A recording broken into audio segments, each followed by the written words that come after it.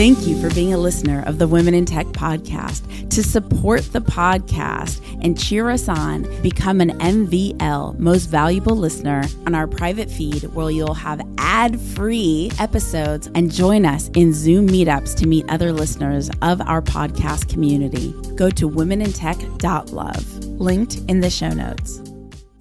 Just a quick note before we get started that this is part of our Blast from the Past series, where we celebrate one of the incredible women in tech from our archive. And if you're a new listener or you're just looking to be inspired, dig into the back catalog. There are literally hundreds of stories to choose from. Enjoy the episode. If you want to pursue something, you totally can. And there is literally nothing, no matter how bad you are at it, that's standing in the way except for yourself. My name's Espree Devora, host of the Women in Tech Show. The show means a lot to me. The reason why I wanted to create the Women in Tech Show is I wanted to create a positive piece of content, something where people can listen and say, if she can do it, so can I. I call it actionable empowerment. Every single episode, you'll hear the story of a fantastic woman in tech, from engineers to founders to investors to journalists to designers, all sorts of different females in tech who have thrived. I want to share their stories with you so that you can know what resources, mentors, and life situations they accessed in order to get to where they are today. Enjoy. Hey guys, my name's Brian Nickerson. I'm guest hosting for Espree Devora on Women in Tech. I'm really excited to have on the show today a fellow alumni of the same college. We both went to Dartmouth, and we're both in a very similar space in terms of YouTube, but Michelle does it in front of the camera. Here with us today, Michelle Khare. Michelle, welcome to the show. Hello. Hi, everybody. Thank you for having me. Yeah. So share with the folks, most folks maybe have or haven't seen your channel, but kind of give just a kind of lay of the land of what are you doing right now? What's your show and where can people find you? Absolutely. So I have a YouTube channel that is all about overcoming any and every fear possible. It's really about showcasing women kicking ass. It's about overcoming barriers, and that manifests in a variety of different ways. The tentpole show that I do on my channel is called MK Ultra, and it's a series where I train with superhero stunt doubles for a period of time. So name any of your favorite superheroes like Spider-Man, Wonder Woman, Batman. I train with their stunt doubles for about a month. And then at the end, we shoot a cinematic fight scene where I play my own version of the character and showcase all the new skills I've learned, whether it's backflipping off a desk or shooting a gun or like throwing batarangs, anything and everything. And that's kind of like the peak of my channel. But, that also manifests in other ways. Like I don't know much about beauty. And so lately I've been learning from beauty professionals how to do my makeup and how to dress and how to change, overcome those fears of like, what does it mean to be beautiful and stuff? So there are lots of different ways that I try overcoming my fears, but I basically think critically about the things that scare me the most and somehow turn it into a video. So like fighting Wonder Woman scares you the most? I know I'm totally simplifying that, but fighting a superhero. Yeah, definitely being in a high stakes situation where I have to perform fight choreography for a camera. That is a high, that's a stressful situation. I wouldn't say that necessarily scares me the most. I'm being goofy. No, but I mean, backflipping off a desk, that was really scary. I was very scared before I did that. Yeah. So the fight work that you do and the choreography, does that stem from something personal? Like, were you mugged at some point in time? Yeah. So 2 years ago, actually, I was mugged at knife point walking home, and I had never experienced that type of assault before. And it was a really influential and staggering moment in my life. And from there, at that time, I was actually working at BuzzFeed. And from there, I actually decided that I wanted to learn how to actually fight. What I do on my channel now is choreograph fighting. But then I was like, I need to learn how to defend myself because I've always considered myself like, I'm an active person. I am, I enjoy working out or whatever. But what I really learned in that experience is that you can be the strongest person in the gym and none of that will matter if someone has a weapon aimed at you, I guess. And I really realized that I needed to learn how to actually defend myself and train myself mentally to operate under pressure. Mm-hmm. And so the very first extreme challenge video that I did was with my coworker, Jordan Shalhoub. And we actually found a UFC MMA fighter to train us for 60 days. And we did an amateur fight at the end of the experience.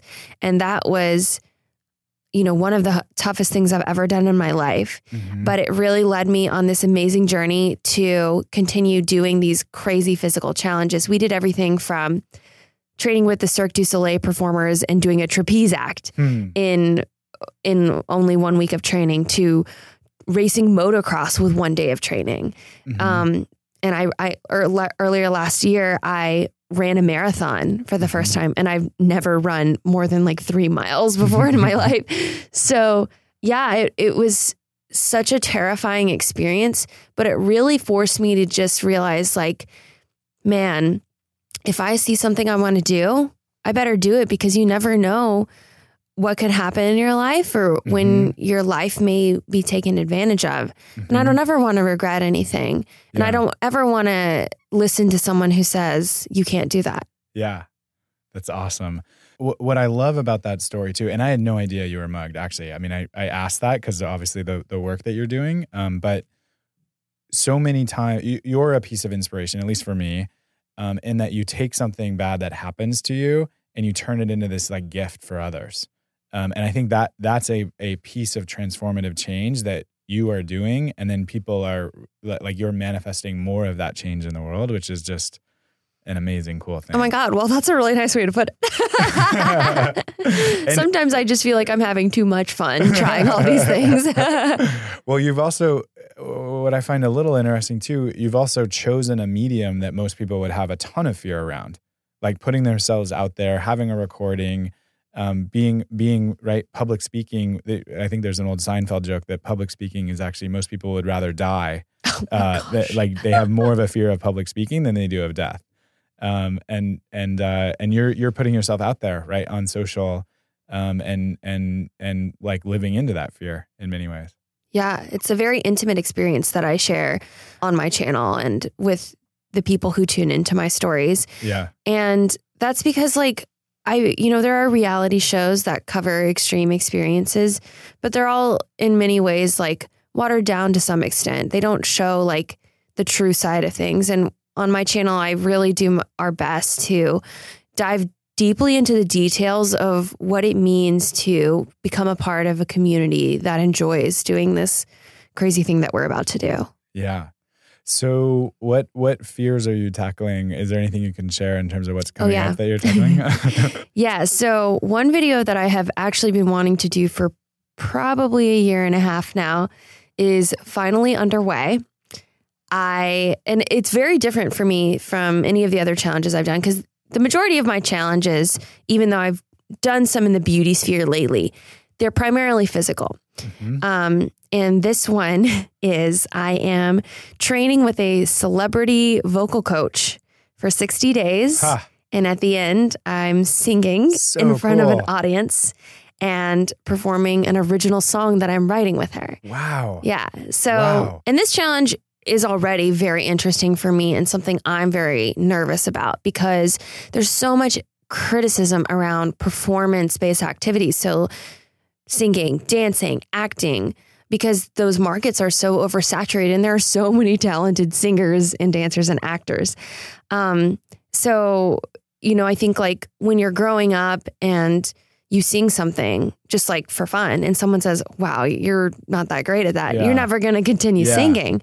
And so to do that, knowing I'm not a professionally vocally trained person, has been something that I have to get over. And I find myself being so critical of the way I sound, because I compare myself so much to these professional singers and people I hear on the radio.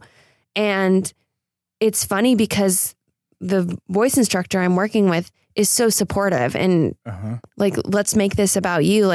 Anyone can sing with the right instruction. And that's something I've really learned along the way, is sometimes I put myself in the way of the things that I want to do more than the actual obstacle is. Right. Yeah. That's fascinating. Yeah. Cause you think of like in any form of art, right? Like when we're all young, basically everyone's an artist. And then as we get older and as we go through, to some extent, we go through schooling, it's like, oh no, you're better at math and you're not really that good at this. And it's really a comparison thing. And some of that is true. Like if you're at the very highest level of stuff, obviously you've got to have some talent that you're nurturing and doing. But one thing that comes to mind to me as I hear you describe this is, so many people get into a lane where basically the only thing they're using is their mind. And when you're doing these other creative pursuits, it actually makes your mind better and stronger, and you're more creative. But you have to exercise that other side, that other muscle. And who cares if you're not, Rihanna from day one, who cares? You can still sing, and that actually can help you in other areas of your life. Yeah, I love it. I oftentimes will enter a challenge thinking like, okay, this will be cool because a lot of people want to see me do this. And then by the end, I've learned something about myself I would have never learned otherwise. Yeah. How far into the 60 days are you right now? I think we're about 20 days in at Nice. this point. So yesterday I met with my instructor and we officially started writing the song that I'm going to sing, which again, we were writing and I'm like, oh man, like, is this too cliche? Have we heard this too many times? And she's like, who cares? It's your song. It should matter to you. Yeah.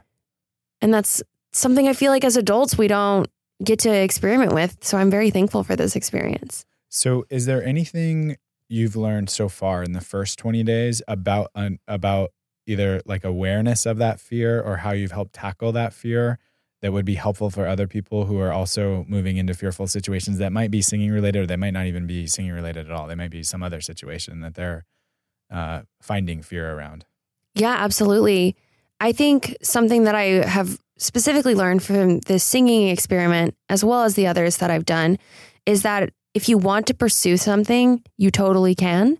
And there is literally nothing, no matter how bad you are at it, that's standing in the way except for yourself. Yes. And the way to get over that is to find a coach or a professional in that arena you want to learn more about that believes in you. Mm-hmm. Because I think like having that support is so important. And it's a very vulnerable experience to show up to a singing lesson when you've never sung professionally before, or, show up to a fight choreography and you've never done this crazy thing you're about to do. And taking that step is so amazing that I applaud anybody who does it. And it's important to have that coach on the other side extending their hand out to you and not shutting you down. Yeah. I think our society creates a construct where asking for help is a sign of weakness, when in fact, asking for help is a sign of strength. I definitely agree with that. Definitely agree with that. Because you're actually saying like, hey, I want help. And that help actually exists out in the world. Yes. And like, help me get there. Yes. Yeah. That's amazing. Okay. So singing is amazing. Do you know what's past that or is that like your laser focus there? Well, that's what we're filming currently. And I'm also about to start a challenge where, oh gosh, this is one I'm actually very scared of. I am training and doing the same nutrition program that the Victoria's Secret swimsuit models do. Wow. For a month. And at the end, I am doing a photo shoot. Wow. So, yeah, that's one I'm very nervous about. But I'm looking forward to that because I hope that, not only will I improve my own health and fitness in that, but also, I probably won't grow a foot taller to be the same height as most Victoria's Secret models or become as skinny. But following their same process, I think will be really interesting because they are very dedicated to the work that they do. And I really admire that dedication. And I also just want to see if I can do it to know that I can. And even if I don't end up looking the same, I did my best and I followed the protocol, and that's going to be really cool. And I hope that I find a little bit more of body self-acceptance on this journey too, regardless of how it turns out. That is amazing. Because I think when I hear that, I'm like, both men and women, I think like body image is a challenge in our society. but way more for women than for men. Just in terms of like the entire construct of the advertising, right? Everything is a lot more about women's bodies than men's bodies. And that's a source of, or can be a source of shame in that same way where you, of comparison, as you talked about starting singing. Well, I don't sound as good as Rihanna or as some amazing singer. Pick anyone who's a professional. In the same way, you can have those same fears around your body, right? I don't look as good in a swimsuit as this Victoria's Secret model.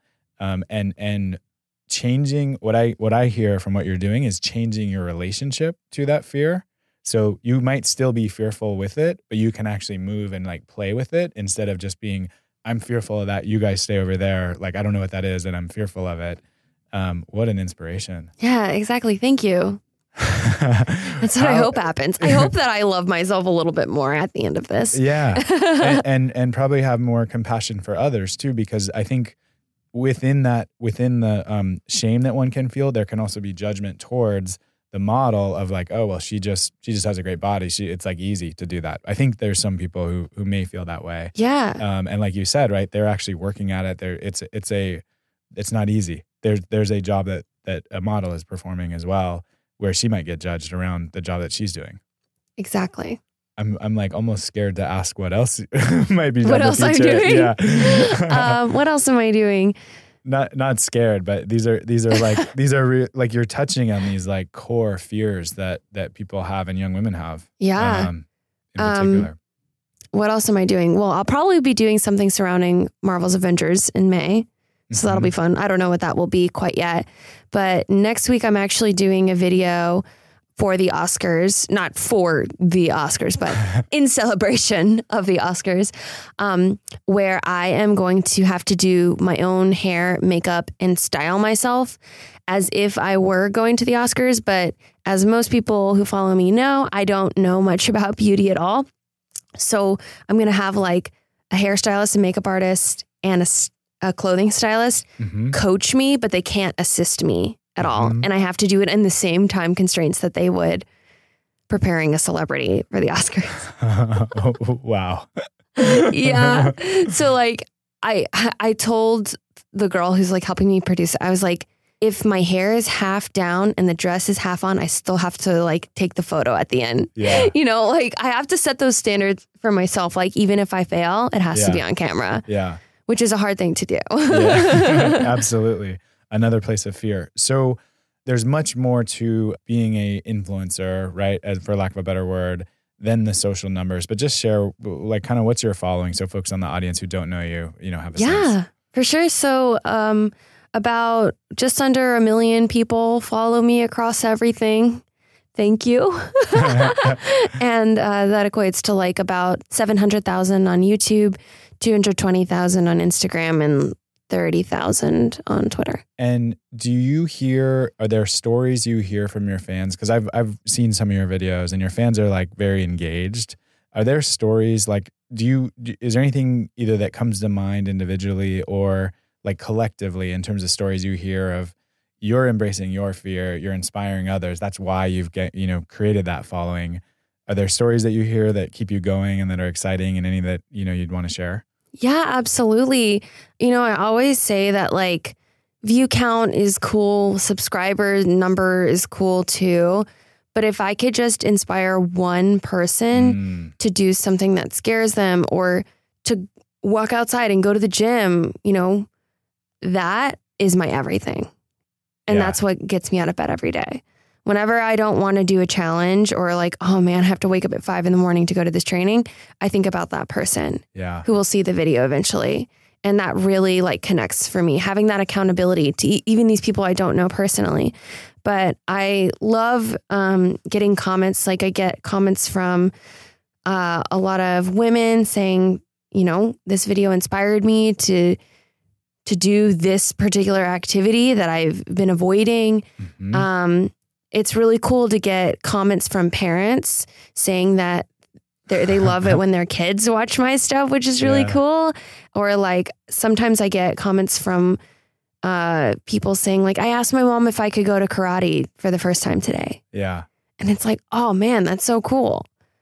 That's everything. I wish that I had the bravery that my fans have to go after their fears, like a long time ago. Yeah.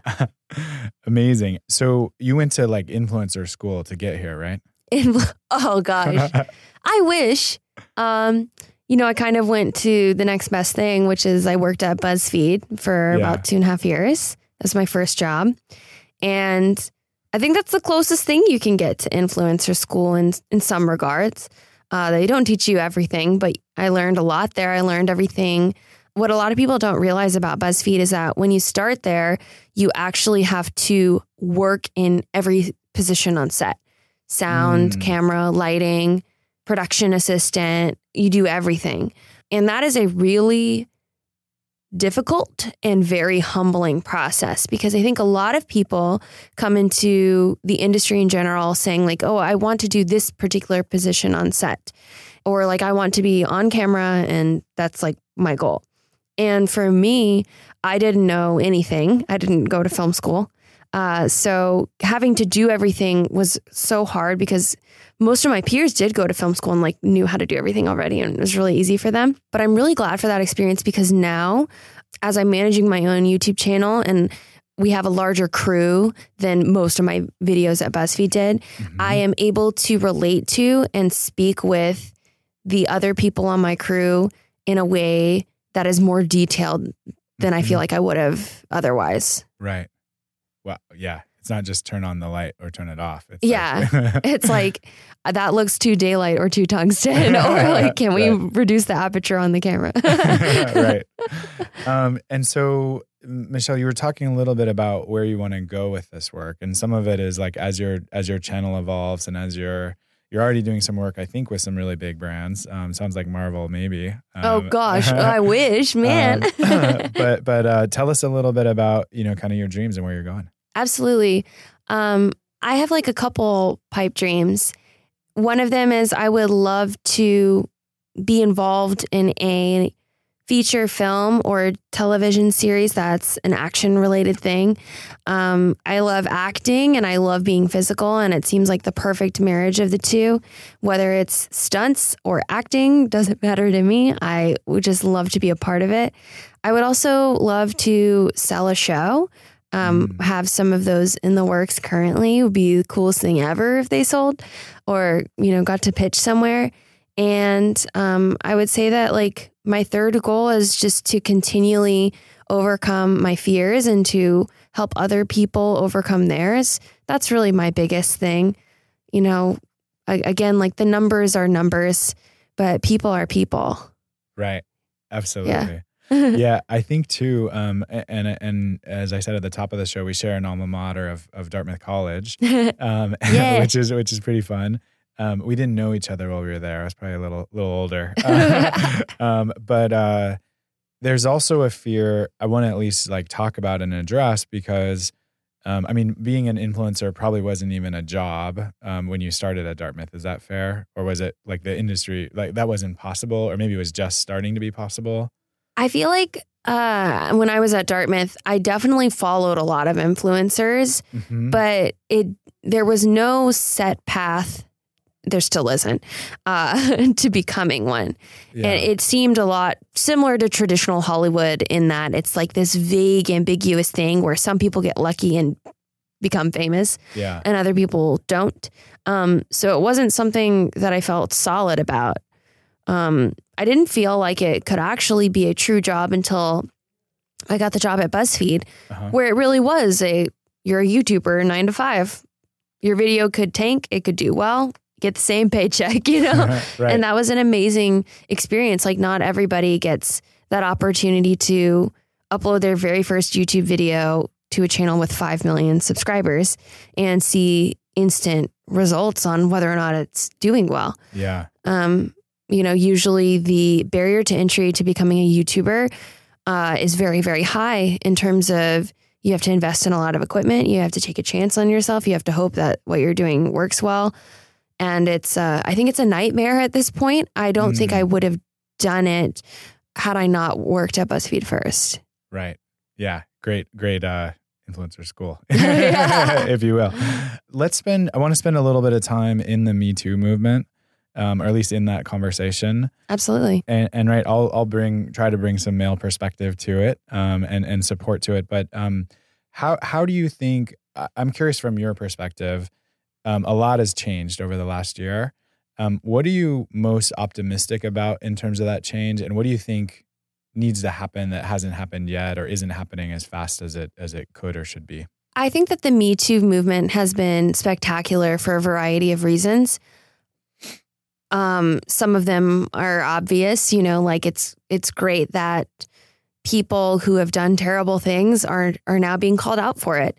And there's some amount of justice and fairness being restored to something that has never, surprisingly, had justice or fairness to it. Mm-hmm. I'm really hopeful that the conversations continue in the future, and not just conversations, but actual action, and beyond just, getting rid of people who have been problems, but also creating a space where there are more roles for women in Hollywood. There are more roles for people of color, because ultimately I think that will help avoid the problem altogether, is if the people in power are the people who haven't been, and the people who haven't had a voice finally do.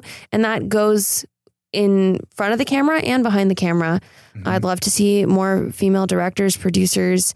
I'd love to see more movies passing the Bechdel test, which is very surprising that so few movies do. And for folks who don't know Bechdel test. Yeah, the Bechdel test, I'm paraphrasing here, but the Bechdel test is a test that you can apply to any movie or TV show. And you ask the question, is there a scene with 2 or more women in it where they are discussing a subject other than a man? Huh. And very few movies actually pass that test. Even a lot of movies this year don't pass that test, which is crazy. Yeah. And personally, I take acting classes, trying to get in that sphere. And we're asked okay, here's your scene partner, find a scene. And if I'm paired with a guy, it's always a love interest scene or we're brother and sister. There's no we can just be colleagues and have a conversation kind of scene. Yeah. And, or at least I haven't, we've tried really hard to find those, and it's really tough. And then for female scenes, it's hard to find a scene that's not talking about somebody else, but actually about their own relationship. Right. Which is really weird. The things I'm putting together on that, right? It's fascinating, one, that the first place where this sort of happened is actually in Hollywood, in the industry that's telling stories that in some ways those stories have taught us, or at least they're a part of the milieu of how to act. And that the first place of that is sort of Cosby and Weinstein are the first place of fall. And to your point of what's the lasting change, I think is one of what the things you were getting to, is you have this whole sort of construct around men like that, of enablers or co-conspirators, or at the very least people who are complacent in that conversation. And that's the place where there's some change happening, but it feels like in order for this to really have sustaining change, which I think it will, but that's a place where that change needs to be, is not just, hey, there's this one bad apple, we got him out, now the movement's over, or now the construct is fixed, but no, systemically. And I think you're talking to some of those points. Yeah. I guess as someone who's younger, at least younger than I am, how do you see this impacting your peers? Are people more engaged than possible? Is this because I have female friends who are in their 50s, for whom this is like they grew up in this world, and if you talk with someone who's 13, they might not even know about this world yet, and they're coming into a world where hopefully this isn't going to exist, or if it does, it's going to be way different than certainly it was even 2 or 3 years ago.